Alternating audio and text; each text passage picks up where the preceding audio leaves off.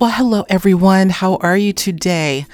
Alexis Brooks here from Higher Journeys, back with another episode of Conscious Commentary. I want to get right into the topic for today because there's a great deal to be said about it. So we're going to get right into it. Here's a question.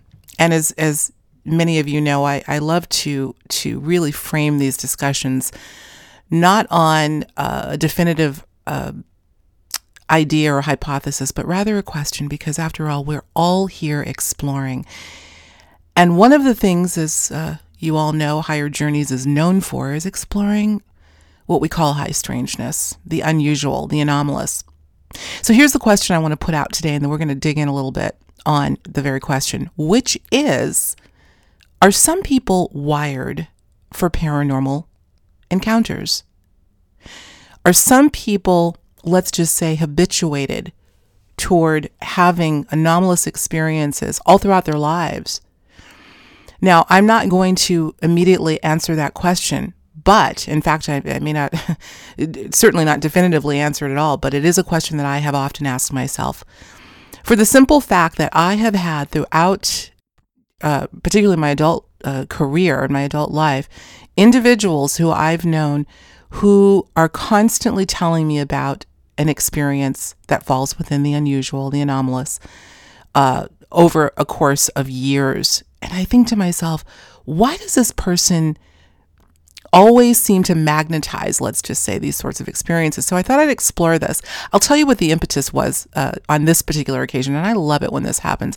I happened to be listening to an interview that I did with UFO researcher extraordinaire, Mr. Richard Dolan. We've had him on the show several times.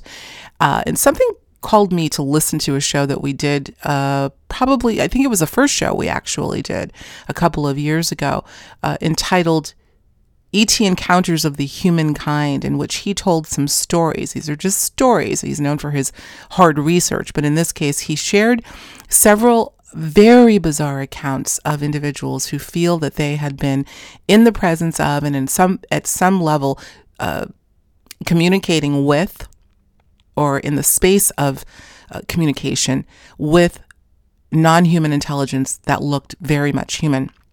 And so I was watching, or listening, I should say, to this particular episode with Richard, and it just spawned this idea. And the question came back indirectly related to this particular show.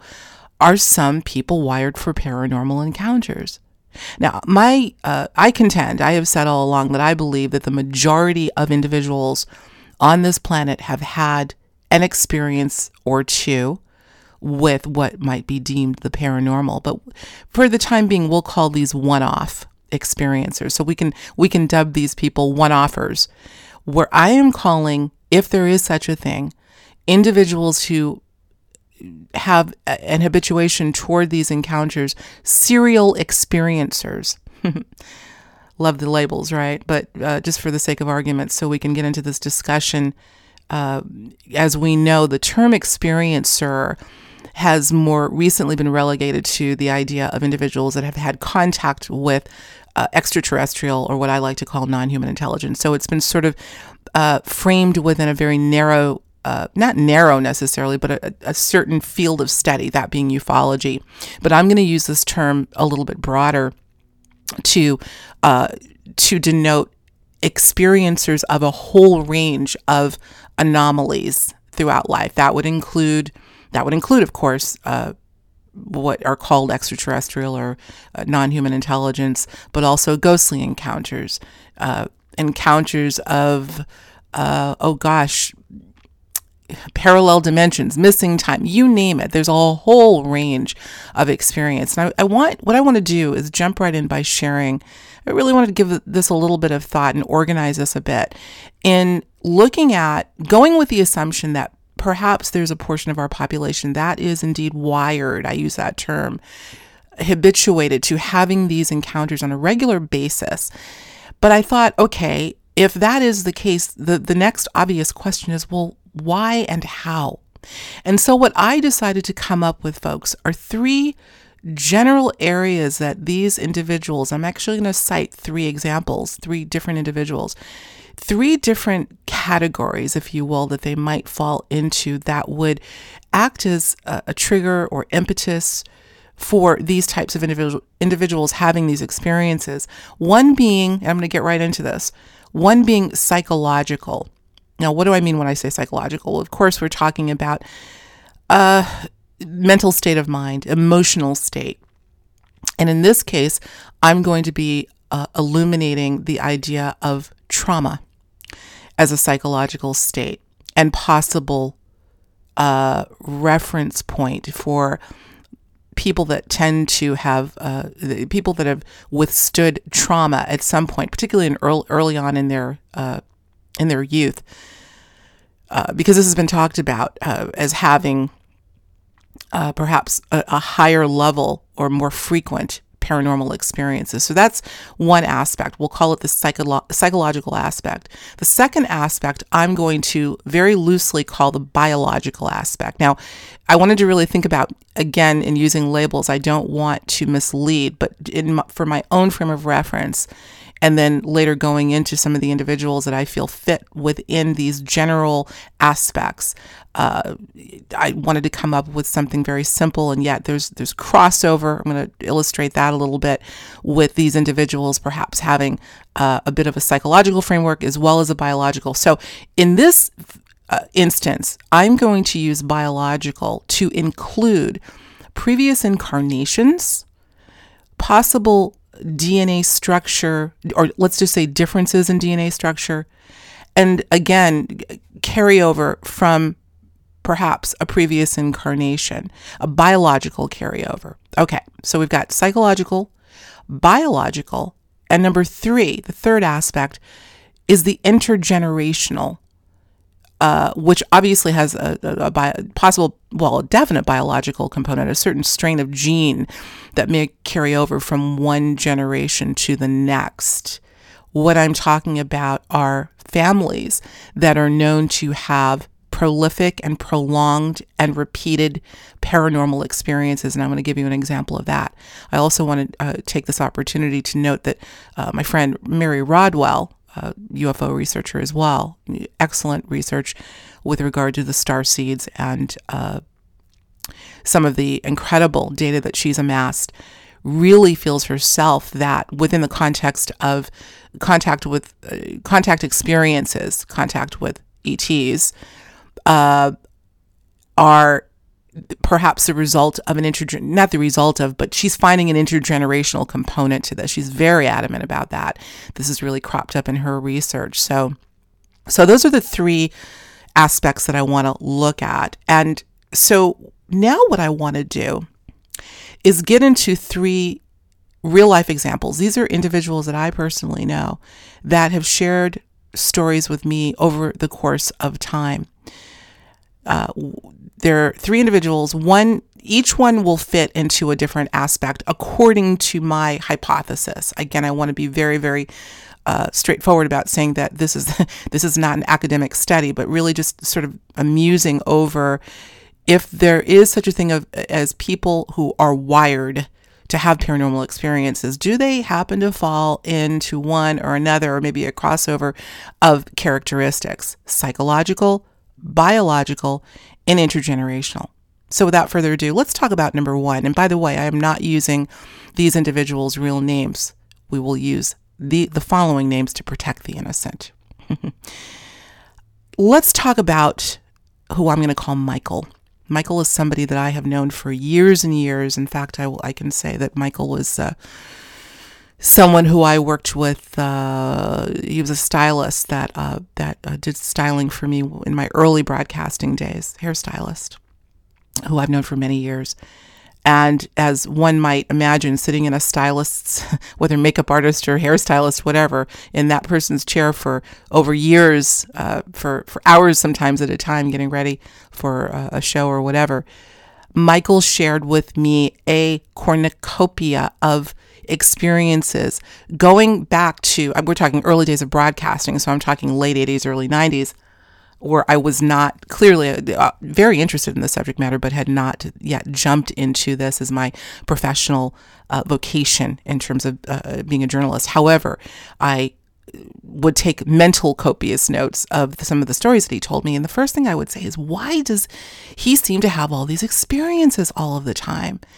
So this is a gentleman who's now probably in his late 40s, I would say, maybe even touching 50, who has had a multiplicity of strange encounters. I'm going to give you 3 just little tidbits, little snapshots that he shared with me, and then we're going to get a little bit into what my thought is on Michael and why he may be wired.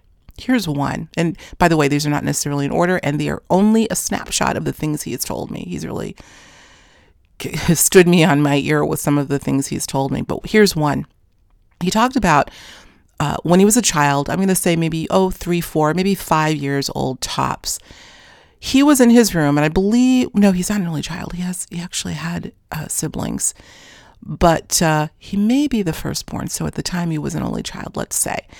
And he's telling me a story of when he was, like many kids do, they'll be playing with their toys in their bedroom.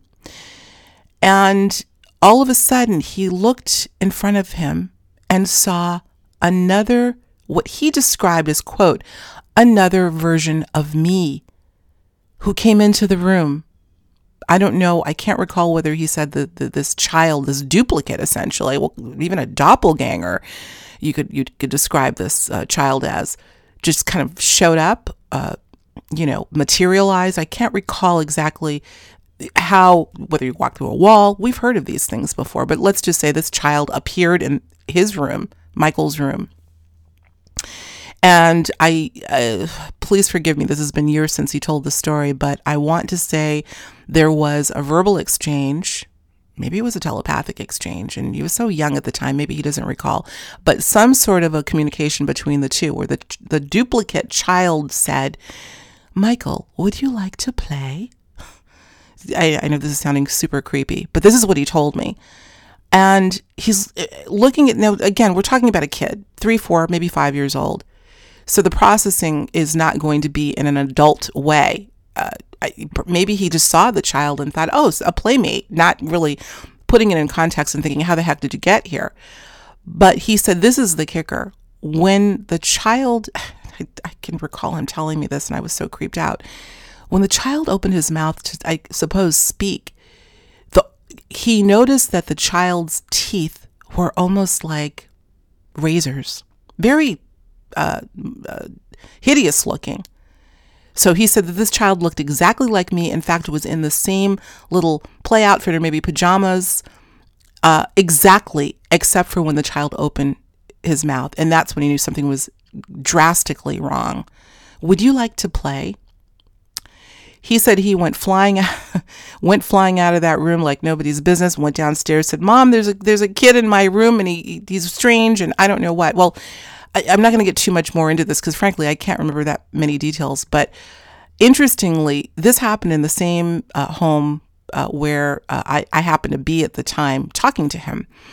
And his mother was present. And he said to me, Alexis, you can ask my mother. She remembers specifically. And she came downstairs and I said, Mrs. blah, blah, blah, not mentioning her name. Did so-and-so, not that I didn't believe him, but it'd be interesting to hear what she had to say.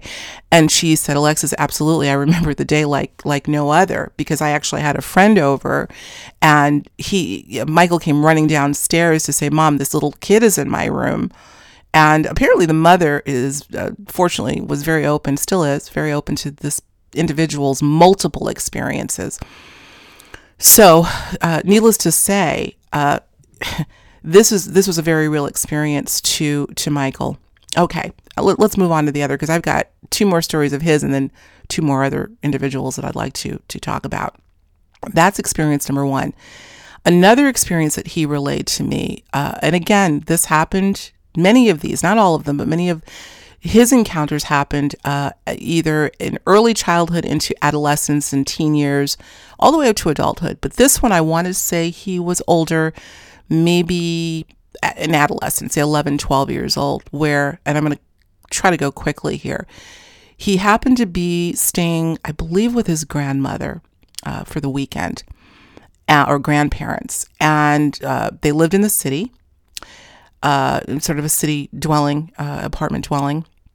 And he, I don't know what he was doing at the time, but something caught his attention, and he happened to look out of his grandmother's window, glanced across the street to another apartment complex, and was able to see some sort of activity going on in an apartment across the street. Windows open. Okay, get ready for this, guys. This one I'll never forget him telling me. None of these, but this one in particular really stood out to me. He looks in the window and he notices a group of individuals, a group of adults who seem to be conducting some sort of strange ritual. Now, we've heard of this before, ritualistic practices in the population. Not going to obviously go into all of the nuances there, but he witnessed this. A bunch of people, I'm trying to think of how graphic I want to get because there was some strange stuff going on. A group of people in a circle going through some ritual practice. Here's where this gets weird. He said there was an individual who happened to be naked in the middle of the circle. He's watching this out the window, just dumbfounded, obviously. Some sort of dancing or swaying motion going on with the individuals in the circle, with this female who was without clothes in the middle, also moving in a circular manner. I don't know. I wasn't there, obviously, so I can't say exactly what happened. But over time, and I don't know how much time passed as he's witnessing all of this, he said that out in the middle of the circle emerged, get ready, folks, this monstrous, hideous-looking being. He witnessed this. Let's assume at the culmination of the ritual, a being emerged in the middle of the circle. I still shake my head because at the time he told me this, I thought, are you kidding me, Michael? I mean, really? But yes, this is what he told me.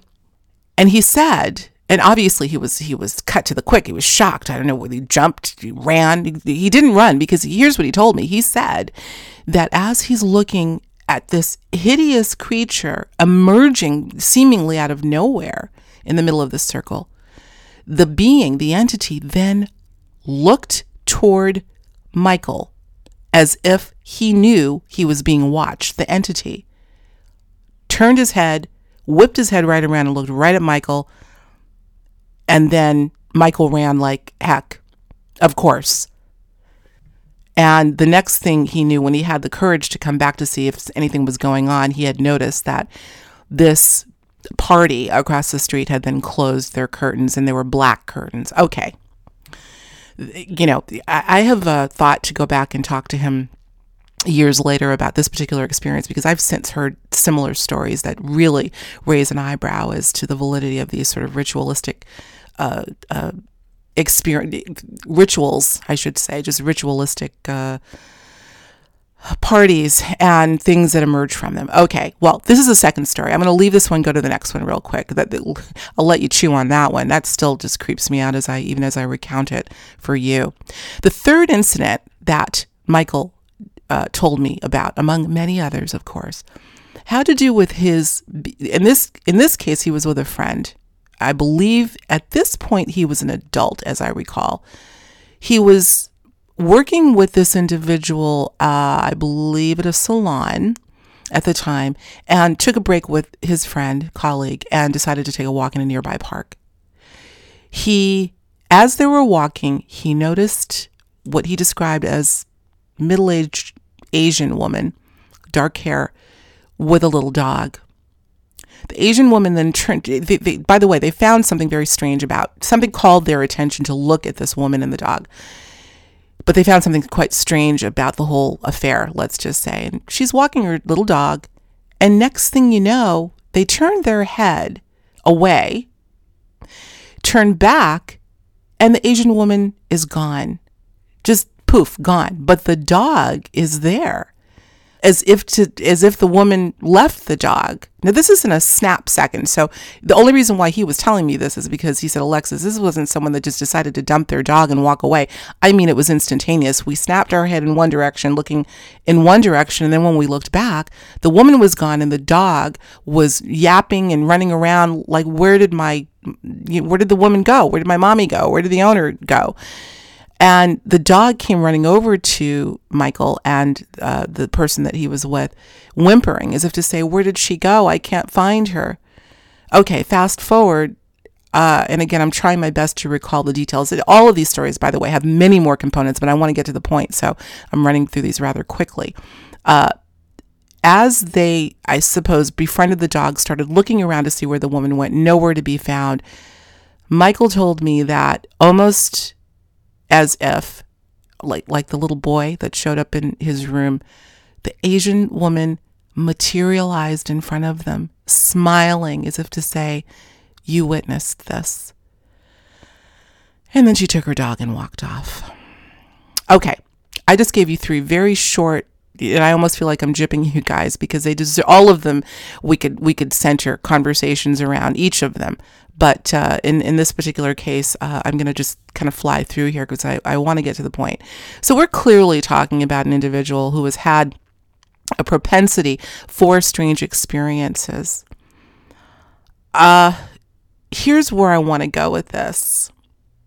I've often wondered, because as far as I can remember, I've known him the longest, and he's the one that's told me the most stories over the longest period of time. And I have always asked myself, why him? What's going on?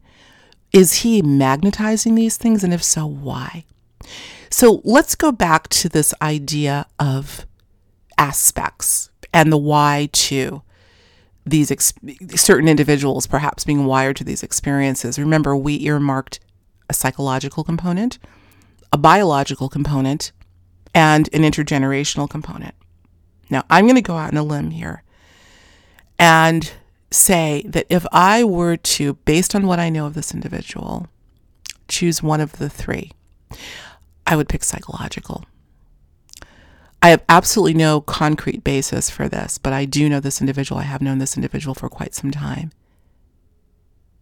And I do have a sense that this person may, just may, have withstood some form of trauma as a child. I'm not going to go into any more detail with that. I just, again, going out on a limb, I need to be super careful here. But for the purposes of trying to delineate, or I don't want to, Lord knows I don't want to say put in a box, because I don't know that any of these things, there's this crossover aspects with all of the individuals that I mentioned, the 3 individuals that I'm going to be bringing up here.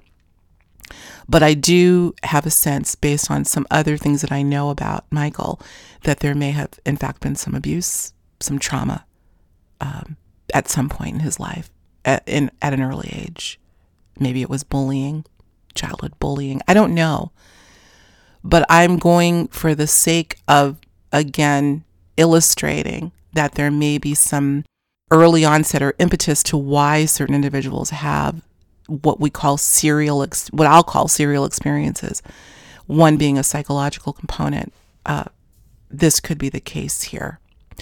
Again, we've heard of this this sort of parallel before. I know psychologists have looked into this. I don't know to what extent, because I think when it comes to paranormal encounters, there's definitely a poo-pooing of the validity that these sorts of things happen or are valid to begin with in the field of psychology. In fact, I had recently looked at an article. I don't know if I want to mention the name of it, because I'm going to make some assumptions here, but a paper that was published back in 2015 in a pretty well-known psychology publication that wanted to get into the psychoanalysis and the cognitive aspects, the neurosciences, really looking at some data to substantiate or look at the causative factor for people that have psychological issues, is how they frame it, for these anomaly,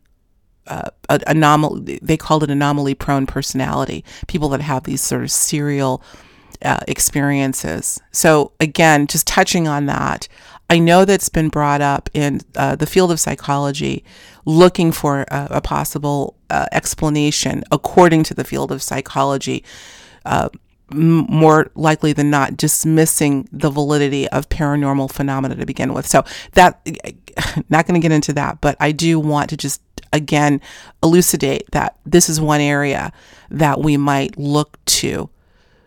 And when I say psychological, I'm not just talking about trauma. Of course, that's the first thing that came to mind as I was thinking about Michael and that possible push, or not push, but possible door opening based on what I think may have been some, let's just say, a tumultuous period in his early years. So that's aspect number one and example number one. Let's move on to number two. And I know I'm going to go over today, but I hope you all will indulge me because I think this is just an interesting thing. And let me just remind you, as always, I do appreciate your weigh in, your own stories, however they may be, your ideas on, could it be that certain individuals are wired for these sorts of experiences. Let's move on to number two. And again, what I'm doing is taking each aspect and marrying them with an individual that I feel may fit into, at least loosely, the aspect. We're going to cover now the biological. And this is another individual, not her real name. I'm calling her Lori, who I haven't known that long. I've known her several years now. And she was nice enough to give me an interview, not for broadcast purposes, but when I was doing a story on such her encounters. I believe it's still on the website. If I can find it, I'll make sure to link it here.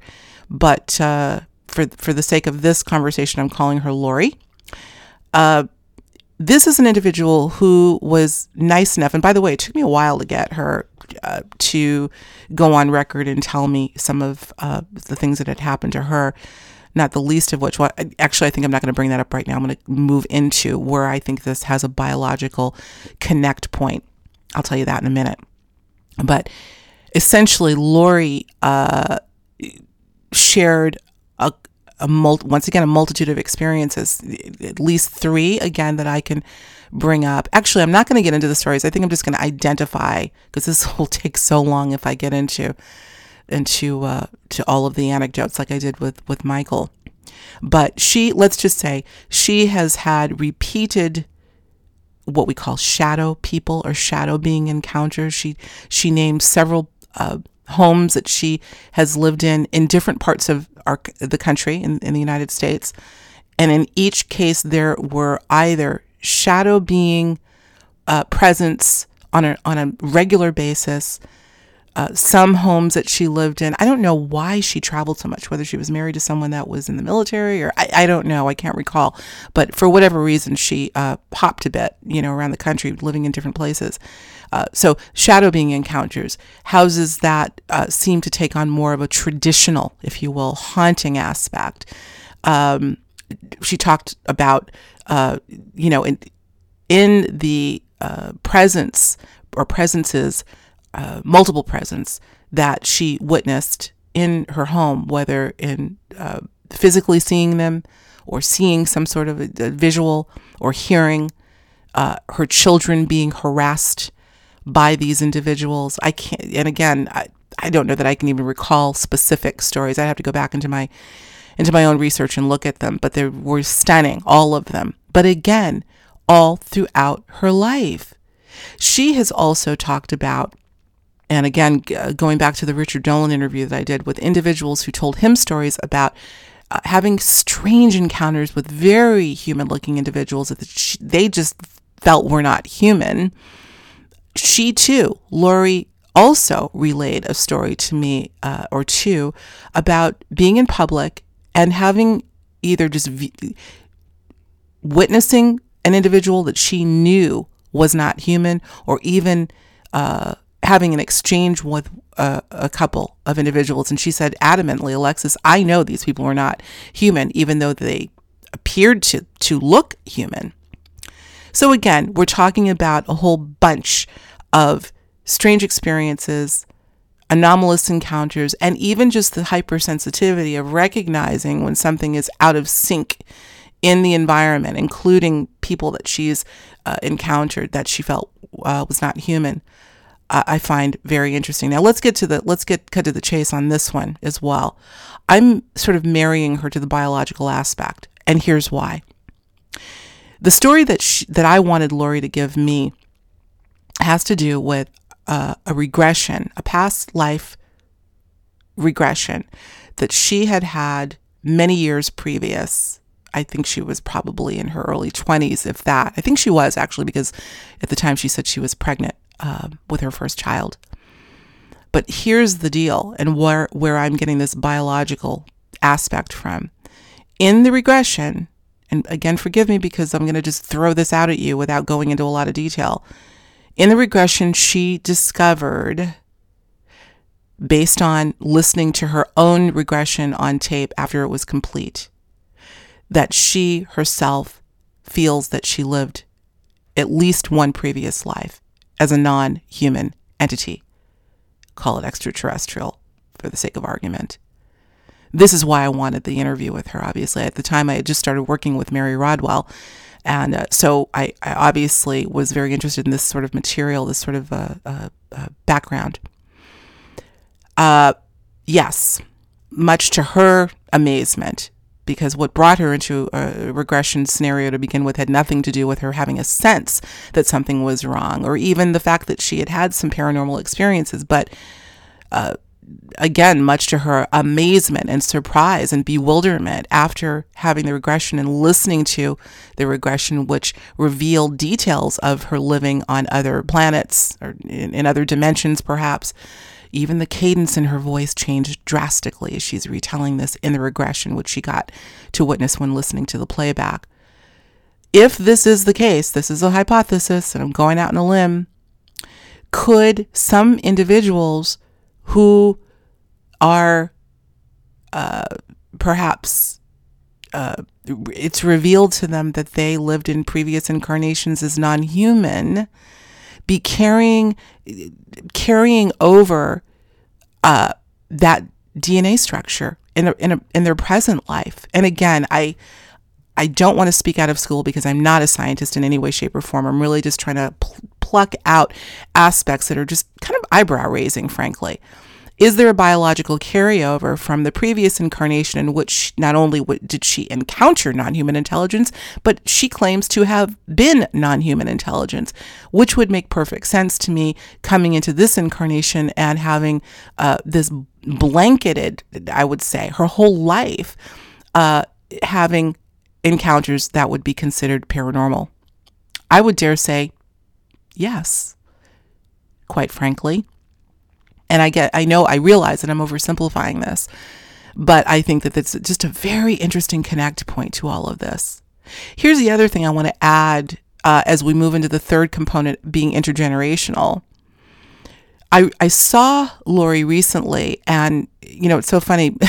Once people realize the sort of work that I do in the field that I'm in, the subjects that I cover, they can't wait to see me again, lots of them, because there'll be more stories to tell. Because obviously you can't talk about these sorts of things to your average friend, family member, or whomever, certainly not stranger.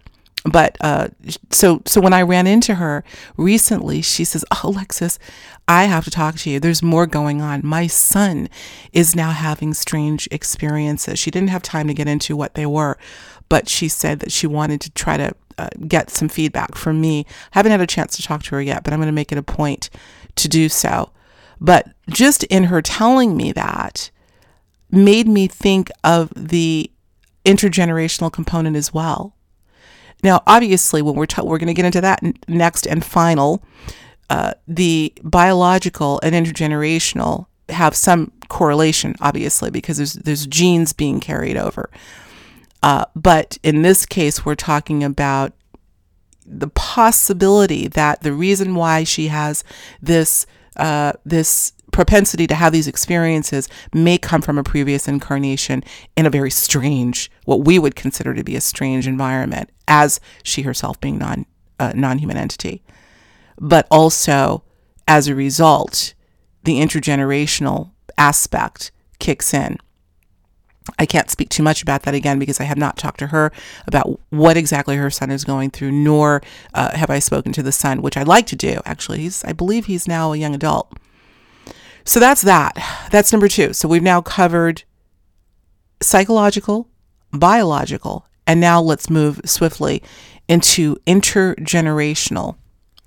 Here's someone else that I'd like to mention. I want to reiterate, not her real name. We're calling her Heather.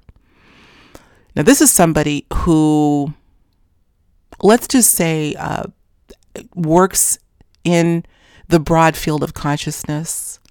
I'm not going to drop too many hints here. I don't think you'd ever guess who this person is. But let's just say that this is a person that is involved in similar work, not necessarily in the paranormal, more on the consciousness side, who I happen to know through being in doing the work that we do. And it was recently at a conference that I ran into Heather that she felt the need to reveal a couple of things to both me and my husband. So we had a little bit of time to steal away from the crazy schedule at this conference, and we went up to my husband and I, our hotel room, and she sat and told us a whole bunch of stuff, most of which I'm not going to reveal in this interview, or perhaps, or for that matter at all, but just the points that that are relevant and in context to what we're talking about here. Cutting to the chase again, she revealed to me recently, she's got several children now. They're all grown children. They're all adults now. But one daughter in particular, she believes to be alien human hybrid. I was shocked when she told me. Now, again, there's no way I can get into this conversation happened over the course of, 2, maybe 3 hours. But I'm just, again, cutting to the chase for the sake of time here. She gave me some very, very poignant examples of why she believes this to be the case. And I want to just note for the record again, this is not an individual, though she is in the broader field of consciousness and other related subjects. The paranormal, as we often talk about it, is not really her forte. It's not something, and in particular, the field of ufology is not something at all that she has worked in. Though, this is a broad field. We're talking about the alternative and subculture of these subjects. So that being said, she believed and believes to this day that her child is not fully human. And here's one situation, very interesting, that happened to her that has led her, and there are others. I have since seen pictures of this, her daughter as a child. And I have to tell you, what I saw completely raised an eyebrow for me, and just her appearance. But what she told me, everyone, is that when she was first pregnant with her daughter, I cannot recall how many months along, but she was pretty well in, maybe even well into her first, or maybe even approaching her second trimester. And she recalls being in her bed at night and was awakened by something, I don't know what. And she looked up and she saw her ceiling open up. These are, I understand, extraordinary and latent with high strangeness, just all of it. But this is what she told me. The ceiling opened up, and as if a portal opened almost, she said. And what peeked through were, I believe she said, 2 or 3, what she described as looking like some form of gray, very typical looking gray beings, several of them, I believe. And she said she cannot recall anything that happened after that initial sort of ceiling opening up, but she said, whether aloud or in her head, "Leave my child alone," as if she knew the child would be taken. Well, fast forward. And again, I don't even know that she went into detail. She may have had some missing time, because I don't recall her telling me having any recollection of being taken or even the child being taken, but she knew the child was taken. Subsequently, she goes to her physician, her OBGYN, and the physician says, "Heather, I don't know how to tell you this, but you're not pregnant anymore. You're not pregnant."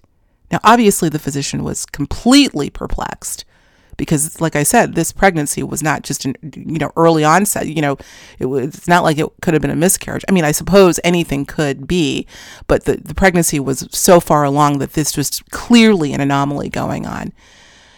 The child, now obviously Heather didn't get into details of what she thought happened to the physician in telling the physician, but she knew the child was taken. But at some point later down the road, she was found to be pregnant, let's just say. Again, pregnant with the same child. So in other words, the child disappeared and the child then came back. The doctor confirmed, no, you are pregnant. Well, needless to say, the child was born with no apparent physical issues that I'm aware of, that she certainly didn't share with me if there were. I've since seen pictures of her as an adult, and she's a beautiful young woman.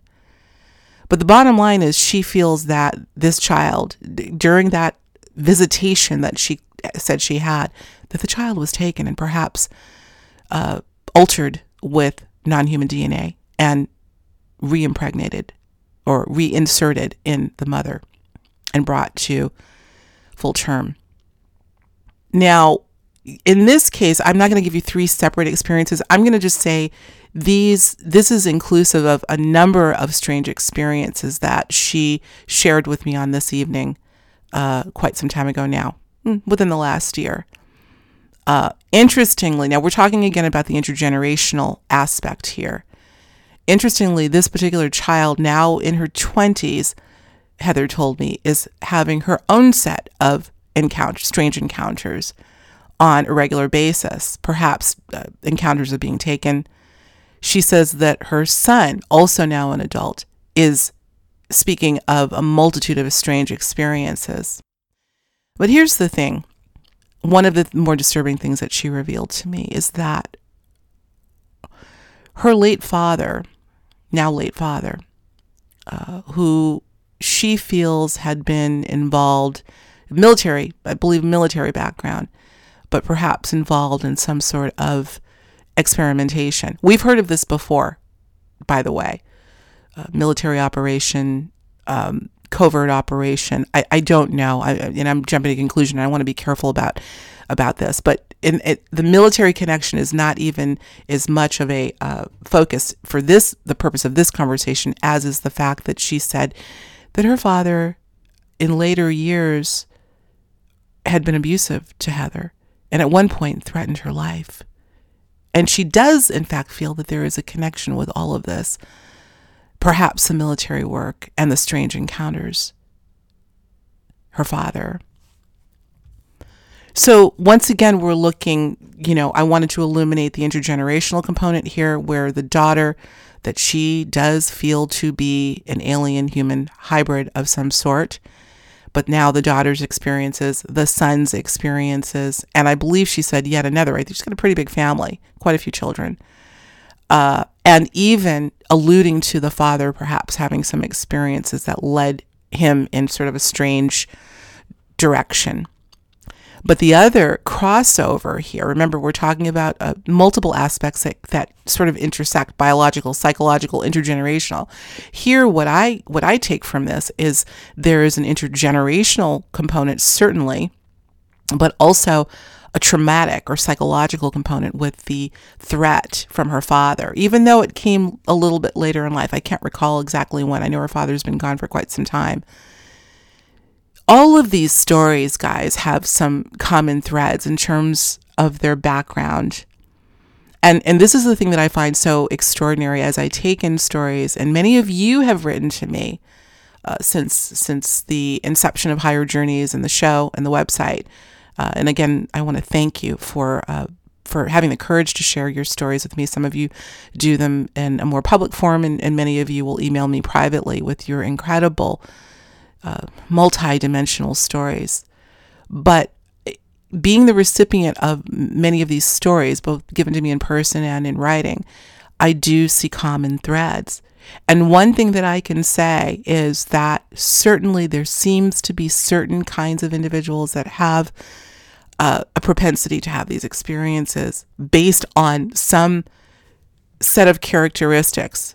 Today we illuminated psychological, biological, and intergenerational, as well as crossover with each of these. In some cases, there may be all three. In some cases, in a couple that we talked about today, there was both biological and intergenerational, and psychological. So I guess my point here for that is nothing happens in a vacuum. There's connection at all levels when you dig deep enough and, dare to go deep enough down the rabbit hole, and so much more that we certainly won't have a chance to get into today. But I'm going to get into this a little bit more. Again, I'm going to invite each and every one of you, if you so desire, to share, if you have something that would contribute to this particular conversation, share with me, whether on email or directly through this podcast. Okay, I think I'm going to end there in making the point of yes, I do feel that some individuals, who knows how many, are magnets for paranormal encounters. And I do have a sense that there's a reason for it. Absolutely. So we're going to leave that there. Lots to chew in as always. Love to put the questions out there to have you guys go through your own musing or contemplative process. I know it's fascinating for me. Before closing, I want to mention a couple of things, both something on a somber note and something a little bit more uplifting, a lot more uplifting. Don't know if you have heard that renowned paranormal writer, author of both fiction and nonfiction, and researcher Brad Steiger passed away on May 6th. I know that he had been ailing. He was 82 years old, I believe, after, I don't know if it was a lengthy illness or something relatively short, but I had heard through some of my network of individuals that had worked with him, and in fact were working on some projects with him relatively recently, but he in fact did pass away. Very sorry to say, on May 6th, just a few short weeks ago. I never had a chance to meet him in person. However, we did communicate on email on several occasions. In fact, I recall having communicated with him when I decided to come back into this field after, about a 10-year hiatus, having run a business with my husband, and kind of went through my Rolodex. And he was one of those one of many individuals that I had worked with just briefly years before when I first got into this consciousness field. And just a gentleman through and through, and a very lengthy, beautiful marriage with his wife, Sherry, who I know my thoughts go out to Sherry and his wonderful family. And again, didn't know them at all well, but Brad and I had an occasion to communicate on email a few times, and he's yet another individual that I had hoped to have on the show that I guess was not meant to be. But as I feel with particularly our individuals who were so voracious in studying these subjects, I doubt very much that the journey for them has ended, but rather deepened even more so. Brad, may you have an extraordinary journey and discover ever more. Okay, so bon voyage. Now, on a less somber note, and actually a good note, I just want to remind you guys that I will be out at Contact in the Desert June 1st through the 3rd. Actually, it's 1st to the 3rd, and then there is a post-conference on the 4th. This is Contact in the Desert, Indian Wells, California. All of your favorite speakers in the field of ufology and beyond. Folks that have been on this show, folks that you know well. I'm just going to have you go right to contactinthedesert.com where you can get all the details. They're constantly expanding on details for this particular conference this year, for the first year in Indian Wells, California, now departing from its signature location in Joshua Tree. So this should be interesting.